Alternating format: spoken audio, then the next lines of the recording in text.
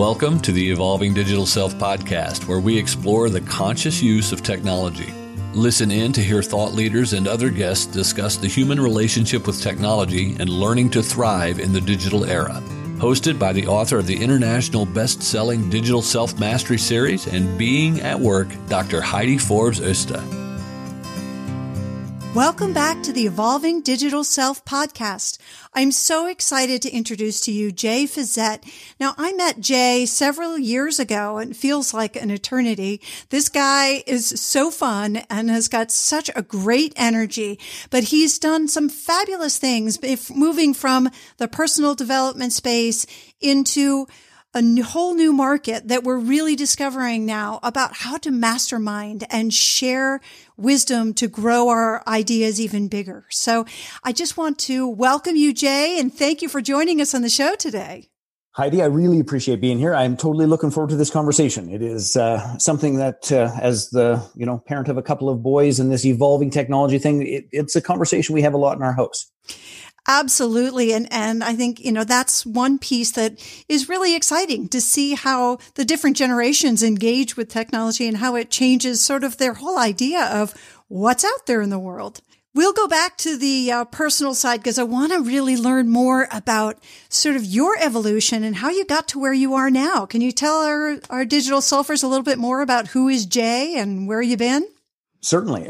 So short version is I'm a Canadian almost farm kid who about 30 years ago got engaged in the intense personal transformation world. For, almost 25 years, we've had 40,000 people go through our intense processes where quite literally one of the ground rules was you leave technology at the door. You come in and there are no distractions. You are present in your body, heart, mind, and soul to discover what's going on with your beliefs, what's going on in your relationships, what's going on in your world.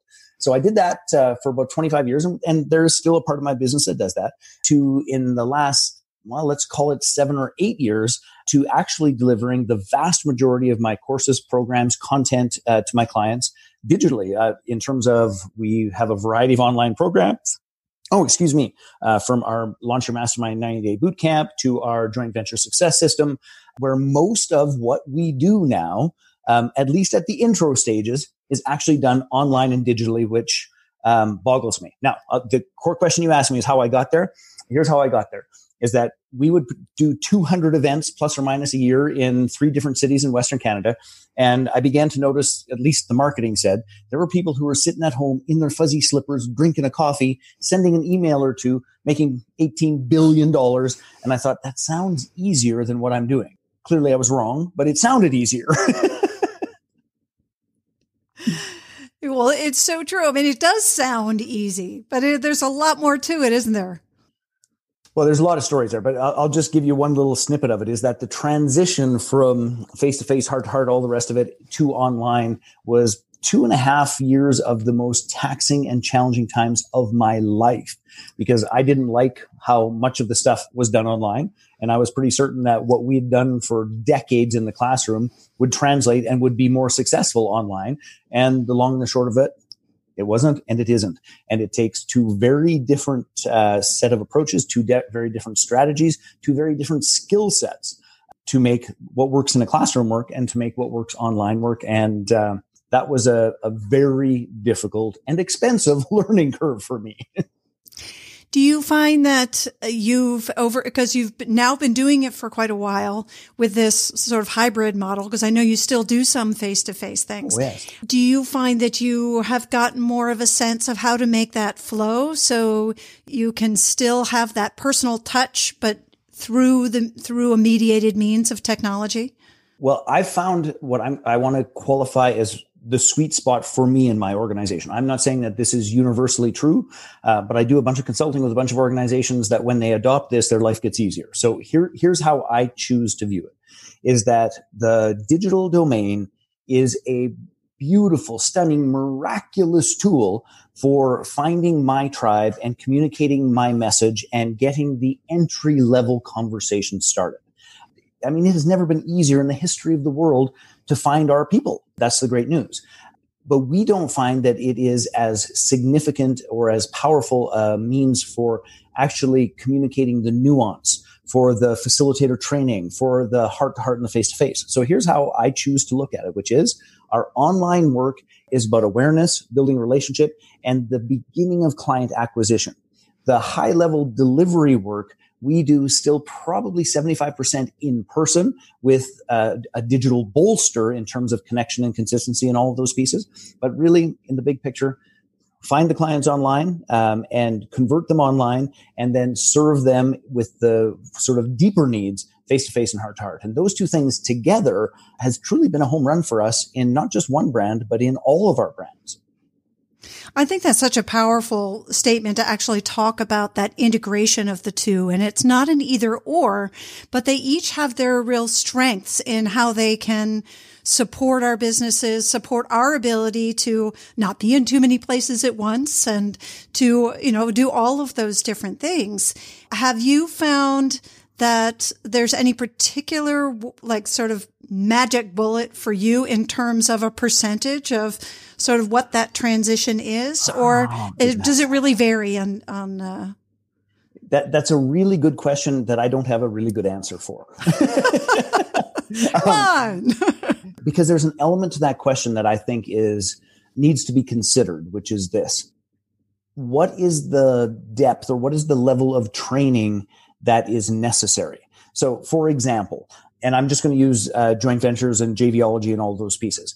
What I know is, and we've got an event coming up at the end of November. What I know is that if I put those, let's call it 75 or 80 people in the room, and we can create the environment for a meaningful conversation where people can see each other, give them a handshake or a hug or whatever it is. If that transpires, I can actually successfully connect people with 3 to 7 joint venture partners.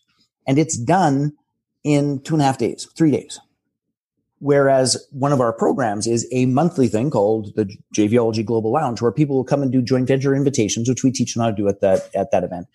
And, you could do joint venture invitations for an entire year online and get nothing.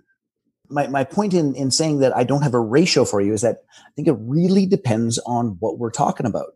And if it is one of those pieces where we need a high degree of trust, I need to really get that you're in alignment with serving my tribe, that this isn't like a money grab, that like all of those, I'm going to call them the millions of nuanced ways that we filter and connect with other human beings, that being online is a reasonable facsimile of, but it's not exactly the same. We can't move as far as fast in that type of a process. Whereas the transfer of information, well, heck, we can move 10 times as fast online because you can do it when you want, where you want, how you want, with just the salient bits of data, and we can get that stuff going and get on your way. This is how you write an invitation. So I can teach them how to write an invitation probably faster online than I can in person. But to get somebody to say yes to it, that's the different thing. So anyway, that was a long answer to say, I don't know the answer. It has to be put into context of what is the objective and what is truly necessary for the connection or the transfer of information. Well, and it sounds like what it really comes down to is the level of trust as to how do people develop that trust and what is it that you're actually transacting on. And for those of you who are not working in this space and you don't understand what JV and joint ventures are, this is really specific to sort of subject matter experts and people that are providing services for subject matter experts as well. That whole space is really evolving and changing. And I think that one of the things, at least in the short time that I've been involved in this space, is to really see that it's very crowded. And so it's hard to really understand how to develop that trust in a different way, because I think that that's been a big challenge. Even for me coming into this space, I'm a skeptic, and I'm a skeptic. I'm a scientist. It's like, show me what you can do. Don't just tell me. I know, you can rip out all these buzzwords and write these fancy emails. And to me, it's all noise. I want to know why what you actually do and whether you're credible and whether I can trust you. And it seems like the more you learn about how the system works, the less credible everybody seems. I think that that's where, like you were talking about, that face-to-face, heart-to-heart opportunity where you can really look someone in the eyes and say, and granted, you can do that over Zoom, but in an email, it's pretty hard to trust the integrity of what someone's saying. And I know that I have I was going to say potentially warped view, but let's just call it a warped view. I know that I have a warped view, which is I've spent days and hundreds of thousands of hours in classrooms with over 40,000 people. And in that exposure, I can pick up nuance that I can't, in person that I just can't hear. Like I can get a sense of it, but it's just not the same. And maybe that's just simply how my radar is tuned after 30 years and 40,000 people. But there is some strength to that. Now, here's an interesting piece, because yes, credibility and consistency and all of those pieces is unbelievably important. I'm a Canadian, and I remember starting to travel to the US to some of these events, trying to figure out these whole pieces because I don't trust the email and I don't trust the webinar. I need to go and sit in the person's classroom and shake their hand and watch how they treat people. And that's what I need to do to know. So when I started doing that, I came back and a couple of my clients was like, so what's it like there? So what's going on? Like, how do they, and it's like, well, I didn't know how else to say it except say, it's like, well, in this space, at least at the events that I've gone to, is that there's a whole bunch of people who have a whole bunch more hat than cattle. Such a Canadian way of saying it, but yes, I agree. So just on that note, though, here's a project I'm working on that I'm excited about because I'm trying to figure out, and I don't know what the answer is. I don't know that anybody does, but I'm trying to figure out how do you balance the best of both worlds? This idea of the digital and the face-to-face. So we're actually in the midst of launching something that's never really been done before, particularly in this space, which is, think of it as local chapters. So we've got the face-to-face, the heart-to-heart, all those sorts of things. So if you were to think of it as like Startup Grind, eWomen's Network, and BNI got together and had a baby. So that would be what we would call JVology, the perfect mix of people, fun, and profit. And they'll have all of these regional chapters. But what I know is that the regional chapter model really struggles because of sort of pockets of influence, no bigger vision that ties it together except maybe an annual conference and those sorts of things. So we're actually in the process of designing a piece of software and an app that becomes the backbone of the chapters that handles training, that identifies through a belting and gamification system, handles this piece of, so who can deliver what they say they can deliver? So are you a Facebook 25? Are you a webinar 100? Are you a live or an in-person 50? Meaning that you'll get belted or certified at particular levels of performance. So then it's like, look, I can count on their deliverable. Now the question becomes, are our missions aligned? Do I like you? All of those pieces. And then we want to leverage that software from, great, we've got a good local tribe. Now, what about if I get off the plane, if some of us were so lucky as to have a home in France? What if I were to get off the plane in France and say, hey, who is a mover and shaker here that the software would help me identify that? So that's just one more example of how we're trying to blend it. It's going to start with the face-to-face, but the backbone is going to be the digital connection and software and community. I love that. And I don't know if you know my history, but I, probably about 10 years ago now, had developed a professional women's network it was for professional women who travel a lot to connect with other professional women for resources on sort of, say, I'm going to be in Paris for 2 weeks and I need to know where to find a dry cleaner or a shared working space or different things like that. So it was more sort of, you're constantly on the move, but in each place, it's nice to have a friendly face, but it's also nice to be able to get trusted resources from people that are like you. And it was set up in a way that it would capture your interests so that you could also get fed things that were relevant to you. So like the systems are now, but it was sort of an early stage of AI, far more algorithm based because we didn't really have the AI. I mean, ultimately, it's the same thing. It's you want to connect with people that are credible, that are trustworthy, that can help you in a place where you need that extra assistance, whether it's as a JV partnership or whether it's just getting local tips on the best restaurant. There's so many amazing things that are happening, both in the AI space, but also in the space of where you are, in finding ways to use that technology to help connect people in a good way, in a very positive way. Yeah. There's also the side of you're connecting people. Does that mean that people are going to be able to hack the system? It's kind of like with Facebook ads or with all these other things where you may create more noise because people realize, oh, well, this is how I get a better rating because, they're a Facebook expert. So they've already figured out how to hack the system, right? So Isn't there the risk that they might do the same thing with your system? You know what? I'm sure that's true, but I think this is also a part of my optimism about humanity, which is, I think two things would transpire. It's entirely possible, and might it give somebody an advantage for a while. But I have a pretty fervent belief that those types of behaviors always catch up. Yeah. Like they just always catch up, and that and I don't mean this in a flippant way, but it's sort of like a so what. The jerks or the asses get filtered eventually, no matter what. And we could spend an inordinate amount of time and money trying to foolproof the system, or we can just acknowledge that we always see the fools eventually and they will take care of themselves. I totally agree with you. And to be clear, I actually have faith in humanity. It's just the type of questions that I get a lot where people say, well, there's always a way to hack the system. And it's my belief that technology isn't inherently bad. But when you put technology in the hands of bad people, they get the same kind of exponential power as a good person does. So let's try to encourage more good behavior rather than being worried about whether the technology does something, because the technology is really just a tool. Yes. And if we focus on humanity, we can create better ways of using the tools. I love what you're doing. And for those that are out there listening that don't understand what JV and masterminds are, can you just give like your little 2-bit deal on there so they understand the language that you're using? Yes. Because it is two of our core brands, and I think I'm going to answer the question, Heidi, I'm going to just back up the bus a little bit, which is that our personal development company, which is called The Creator's Code, Mastermind to Millions, JVology, the perfect mix of people, fun, and profit.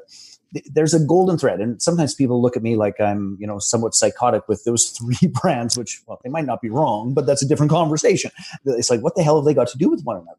And the answer to that question is actually very simple and straightforward, which is what I have done and what my team has done quite literally for over 30 years is that we help entrepreneurs and individuals create conscious communities of choice.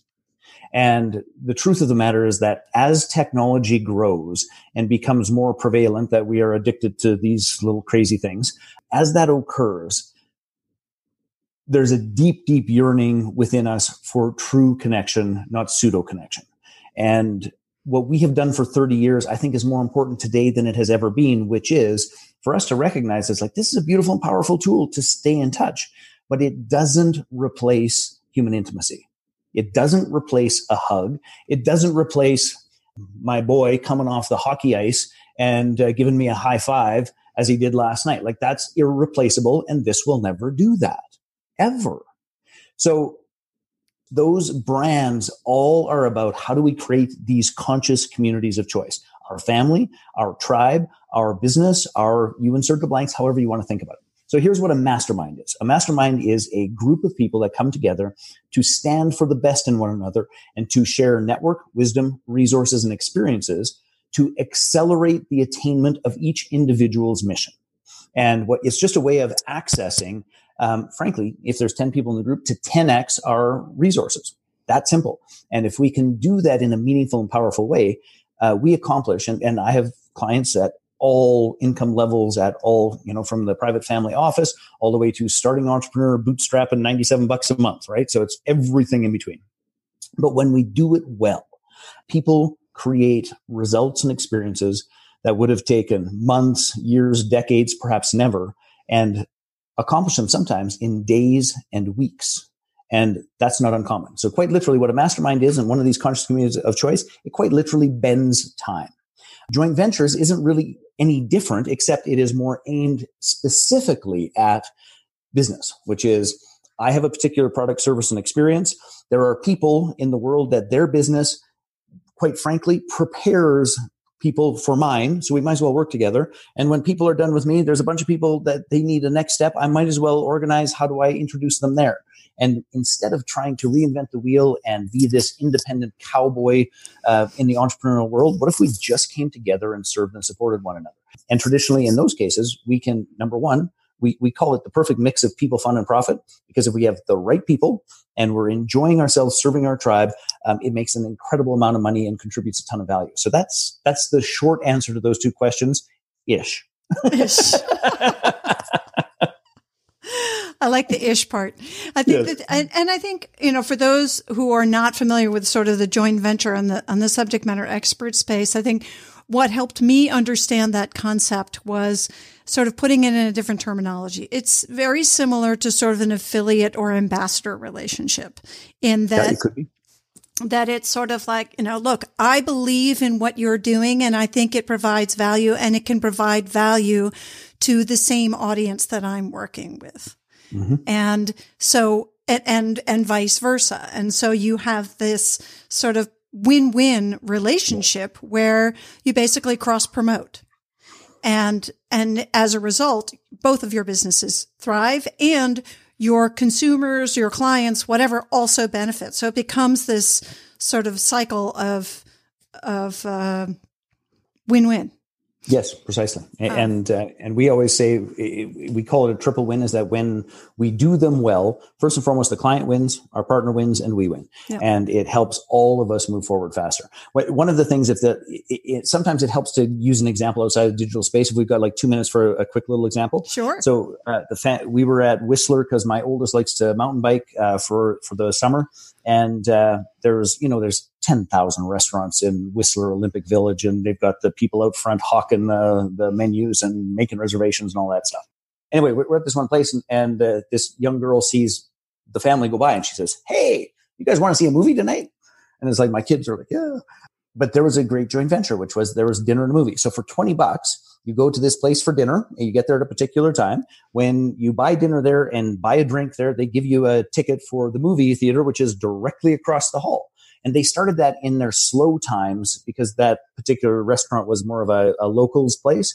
But they just have this fantastic JV, which fills the restaurant, fills the theater, and they both, quite frankly, print money out of it because they both had underutilized capacity. So that's just a simple version as well. If we start thinking about it, it's like, why would we have two independent things going on when we could just market that together, which is what they did, and they knock it out of the park.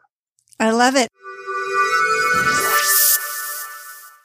I'm going to take this opportunity to actually share one of my affiliates who I have this wonderful relationship with, and by promoting their products, which I think are fabulous and really have helped me, it basically helps support this show. And so that's really a win-win in that it's a product that I use and I think my listeners can absolutely use, and it's called Oska. And it's this wonderful device. A lot of people, whether you're sitting in your car, sitting at your desk, you sit too much. And this has become a big problem when we're all dealing with technology and we're delivering most of our products and services through online means. We sit too much, and that causes chronic pain. We get all kinds of other issues that are getting in the way. And this is a portable PEMF device. It's pulsed electromagnetic frequency. So instead of us taking all kinds of pills to deal with our chronic pain, we actually put this device near us for about 20 minutes, and it'll actually dissipate the pain, which is pretty amazing. It's like an opiate-free device that's actually been a very powerful tool for me because I was living on all kinds of ibuprofen and all kinds of other things, which was making my liver toxic. So anyway, for those of you who are interested in learning more about it, there'll be information on the show notes. You can go to Oska Wellness and use my code 2BU to get your discount. And by buying the device, you not only get a discount, but you also contribute to supporting this show. So that's the type of affiliate thing that would be similar to, to a JV or to something like that, because it's really win-win. They get the word out more about their product. We get support for our show, and our listeners get this great tool to take them off of opiates so that they relieve their pain. So I think there's, that's just one type of an example, but I think it's important to recognize that JVing or affiliates can come in so many different formats, whether it's, two businesses that are right next to each other that do something different but invite the same type of clientele, or whether it's, you're an internet developer or Facebook developer and somebody else is a subject matter expert, it's all the same kind of relationship. It's all about creating win-win and the three cycle, as you were saying. Well, and you know what I love about that example? Number one, back pain is inordinately huge and growing these days. So it serves a very valuable purpose. But this is the other part that is quite exciting to me, is that these types of relationships with social media, with podcast, with the internet, with Facebook, with, all of those pieces, it has never been easier to create those relationships, manage those relationships, and contribute and monetize in ways that truly didn't exist even 7 years ago. It just didn't exist. It was like, we could do a joint venture, but then we're going to have to shake hands and hope somebody follows it up and hope somebody pays and hope somebody it didn't really work in a substantial manner. Mm-hmm. And today it's as simple as opening up your web browser and clicking on a link and ta-da, it's done. So it is, the opportunities are boggling and exciting. They are. And I'm curious because one thing that was fascinating to me when I sort of became part of this subject matter expert community is, I guess, the best way for me to describe it. I mean, I've been a subject matter expert for years, but never really knew this space. I was always a consultant in an organization. It was much more sort of corporate. But in this space, and this is part of sort of where I sort of learned about the JVing thing, but it's left me with a little bit of bad taste. And it's sort of this email thing where there's the exchange of lists or access to lists. And we're all getting this incredible abundance of emails that just clog. I mean, it's a huge... I'm sorry, that's the best way ever, an abundance of emails. There's other ways to say that. Well, I'm trying to be polite. As I said, I try to keep this from being explicit. So it's just this ridiculous level to the point where we miss the critical information and miss critical emails because we're so busy clearing out all of the stuff and it's all very trickily worded. So you're like, oh, this is something I have to respond to because it was sent from my friend Jay, and Jay really knows me and he knows that I need this. This is something, and then you open it up and it's like a link to somebody's new program or whatever. It's like, I don't have time for this. And not to say that there's not great content out there. There's actually a lot of incredible content. But what do you do personally in your business to filter that so that you can focus on what's really important? Do you want the internal answer or the official answer? Both. Okay. So here's the internal answer, which is probably not appropriate big picture for many people, but this is the honest God truth is my response is I send emails. I don't read emails. If you want to contact me, phone me, text me, Facebook message me. That's the truth of it is my email inbox is a necessary evil that I wish I could show you my screen right now because my unread emails currently are 34,000. Yeah. It's common. It's very common. It's all but irrelevant to me in all seriousness. And that doesn't mean that it isn't a powerful tool. And we still send emails. And actually I have a handful of people. It's like, oh, Bob sent me something. I'm going to take a peek. I expect, unless it's coming from my mom, my mother, or my sister or my wife, for the most part, if it comes in email, I expect it to either be a bill or an offer. No, seriously, that's the honest God truth. And truly, I would strongly suggest that most people start thinking about it that way because any other expectation is, in this day and age of internet marketing, kind of inappropriate. Unless it's coming from your family, or maybe if it is coming from your family members, it's a bill. But that's really my expectation. And that if there's going to be a meaningful interaction outside of that, that's likely going to happen in a different way. But that's an interesting dichotomy that you're talking about because you say you send emails. So you're creating the noise. Mm-hmm. Contributing, contributing to the noise, yeah. But you filter it yourself. And totally. And I mean, I find even, for example, I don't even answer my phone if I don't recognize the phone number anymore because of the same thing. There's so many robocalls that I've basically said to everybody, if you need to reach me and I don't know your phone number, text me first and tell me that you're calling. Otherwise I won't pick it up, or just leave a voicemail and I'll call you back. Because I don't have the time to sit there and listen to the pause. oh, you need this offer, blah, blah, blah, blah, blah, or vote for. And on that same note of managing what we'll call the interruptions or the deluge, is my phone doesn't ring. There are no buzzers. There are no notifications. There is nothing. I'll tell you one thing a little bit of technology I do like is this watch, because I set it to tap me for just the people and the messages that are important. So I don't answer any call unless it's my family. So if my boys or my dear wife calls, and pretty much doesn't matter what I'm doing, I stop and I answer those calls. And I don't answer any others. Others. I'm exactly the same way. And I actually use the Apple Watch for that same purpose, is that I just get the tap on the wrist. If it's somebody, in my favorites in my contact list, it'll tap through. And if they ring a second time, it'll actually ring on my watch, which is kind of funny. I don't know if you've ever experienced having to answer the phone on your wrist, but it's I can't Maxwell quite, Smart. Yeah. I can't quite get into that yet. I mean, it feels very awkward. And of course, my family thinks it's hysterical because I'm the tech geek. So they're like, oh, she's talking to her wrist again. But if you think about it, it's your shoe. I know, but it wasn't that long ago that if someone was like standing talking, that we thought, oh my God, they're a little bit crazy. And then you realize they were wearing, a Bluetooth headset. Yep. And I mean, it really wasn't that long. It was like the little jawbones. Remember I had those.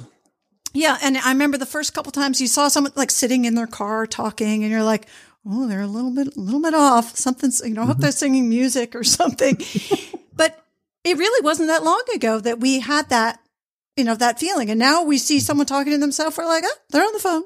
They may be crazy, but they probably aren't. But part of the core of your question, just going back to that yes. How do I manage, is that I believe that all of us must get very conscious and diligent about how we filter. And and by the way, I have zero guilt about utilizing email for communication methods, meaning that we send people who opted in for our free stuff.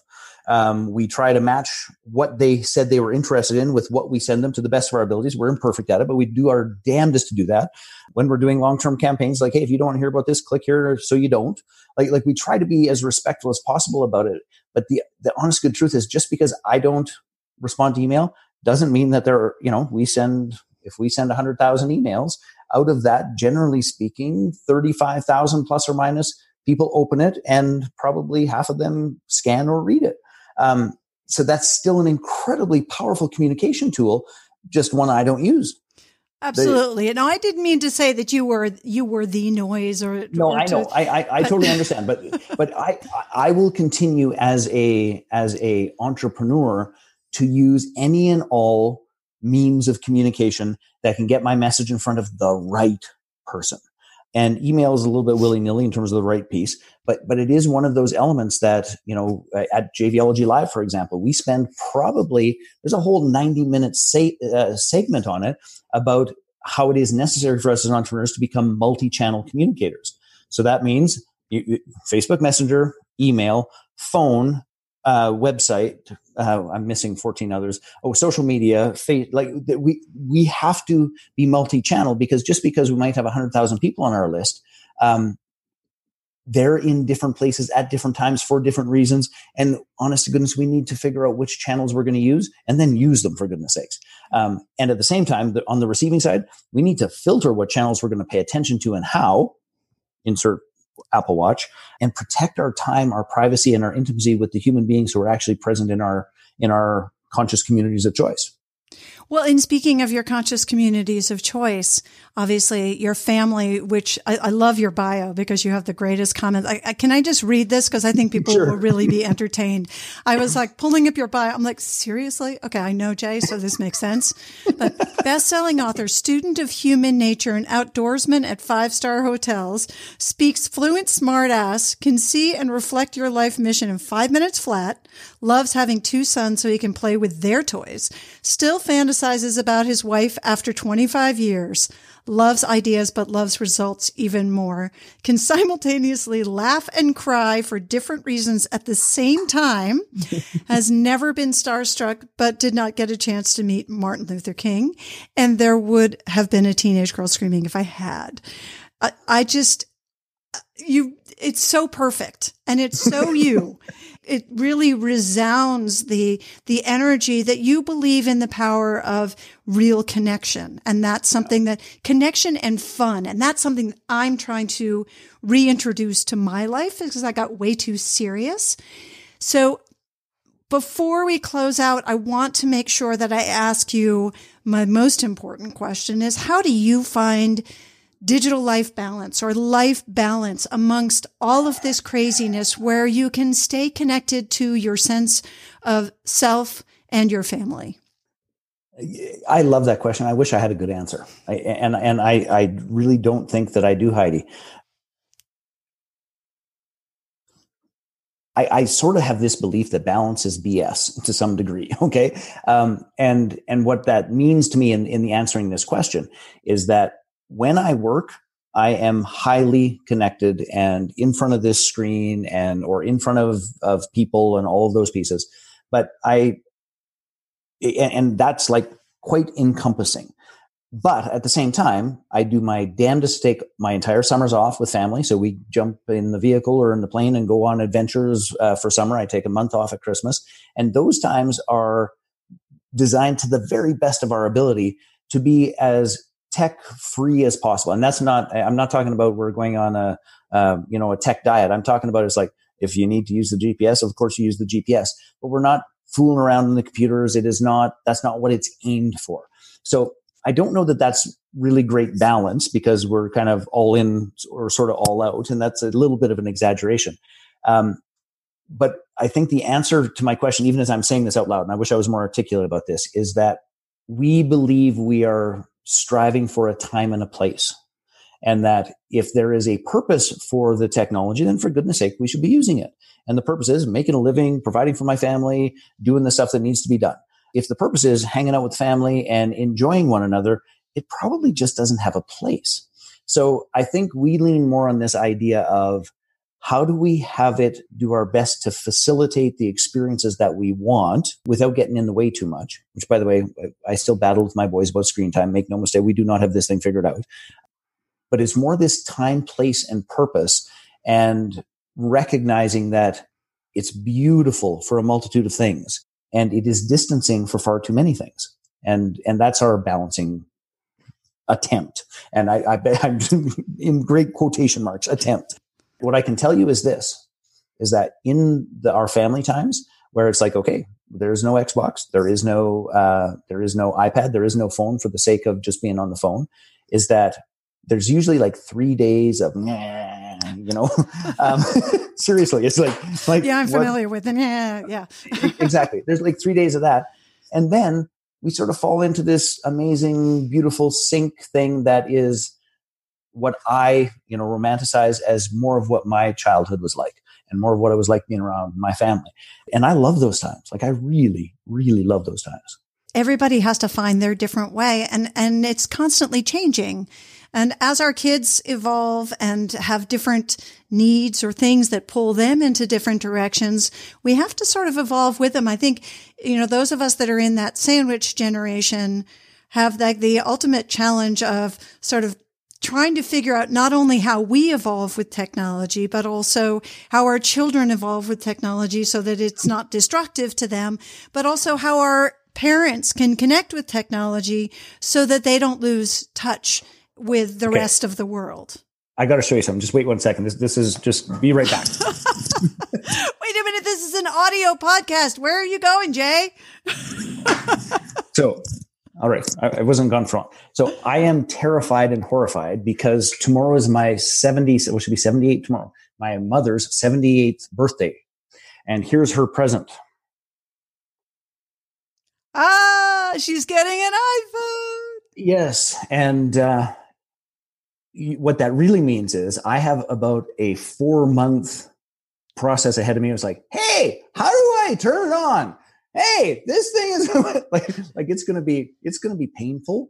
Like I believe it'll be better in the end, but these 4 months, it's like, I'm trying to figure out like, who can I get her to phone? Has she ever used an iPad? No. Okay. She's actually pretty handy with a laptop, but the iPad, no. Okay. So, well, we started my dad on an iPad, and when I gave him the iPhone, I said, it's just a mini version. And it just now it does phone calls as well. See, I have an iPad I could give her. Anyway, so she gets this tomorrow, and I get 17 calls a day starting tomorrow. Yeah. So yes, the sandwich generation is a big deal. That just made me laugh when you were saying that. Yeah. Well, and that's why, being able to screen your calls is kind of good. Turning off the ringer sometimes. She's one I let through. Oh. Yeah. You can be selective. You can put it in airplane mode when you're in an important meeting. No, but I think that it is ultimately a challenge, and helping them learn how to balance, not only how to use, but also how to balance. It's actually, some of the technology is fortunately designed so well that the learning how to use part is really not that complicated, but learning the etiquette is hard. I think about, for example, my father, when he's on Facebook, he's getting better, but he doesn't really understand that when he posts something or replies to something, he's replying to everybody. That everybody sees it. So sometimes, he's got a very dry sense of humor. Sometimes it just doesn't really work unless you know the context. So, we're working on that. But kids can be the same way. Fortunately, they're not really on Facebook, so it's okay. Yeah, it's going to be fun. But here's the part that I really appreciate about this conversation, Heidi, is that the truth is this has happened quickly. I'll be 52 shortly. And I've always considered myself fairly technology handy, but this perpetual connection and accessibility and 17 ways to connect with another human being instantly. When I grew up in rural Saskatchewan, where we had a party line, like 9 families shared a phone line, which that's a whole different conversation. But that's still part of my growing up experience. And how we adapt to this in such a fast changing time, I'm fascinated to see in 50 years what will be said when they look back at what transpired here, and how we coped or didn't cope. It's going to be amazing. And I appreciate the work that you do on this topic, because I think that this conversation just needs to be happening more. Yeah. Well, thank you very much. And thank you for contributing to today's show. I think, I look forward to following your work and really, seeing where this whole space of subject matter experts goes, because so much is changing. And just like everything else, but for a lot of them, they're so reliant on technology and just trying to figure out what's that best multimodal way, what's the next thing? Is it going to be, are we going to go back to something we did before, or are we going to do something totally new? And to just keep in touch with that is really exciting. So I really appreciate the work that you're doing, and look forward to following it. And thank you so much for joining us today and sharing your wisdom and your humor and your wonderful energy. Thank you, Jay. Much appreciated. Let's do it again sometime. Absolutely. Absolutely. And for my digital selfers out there, thank you for hanging with us today. And if you enjoyed today's show, don't forget to subscribe and share with your friends. And so you don't miss any of the great upcoming episodes. And until then, bye-bye for now. Thank you for joining us for the Evolving Digital Self. Be sure to subscribe on your favorite podcast app now so that you don't miss a single episode.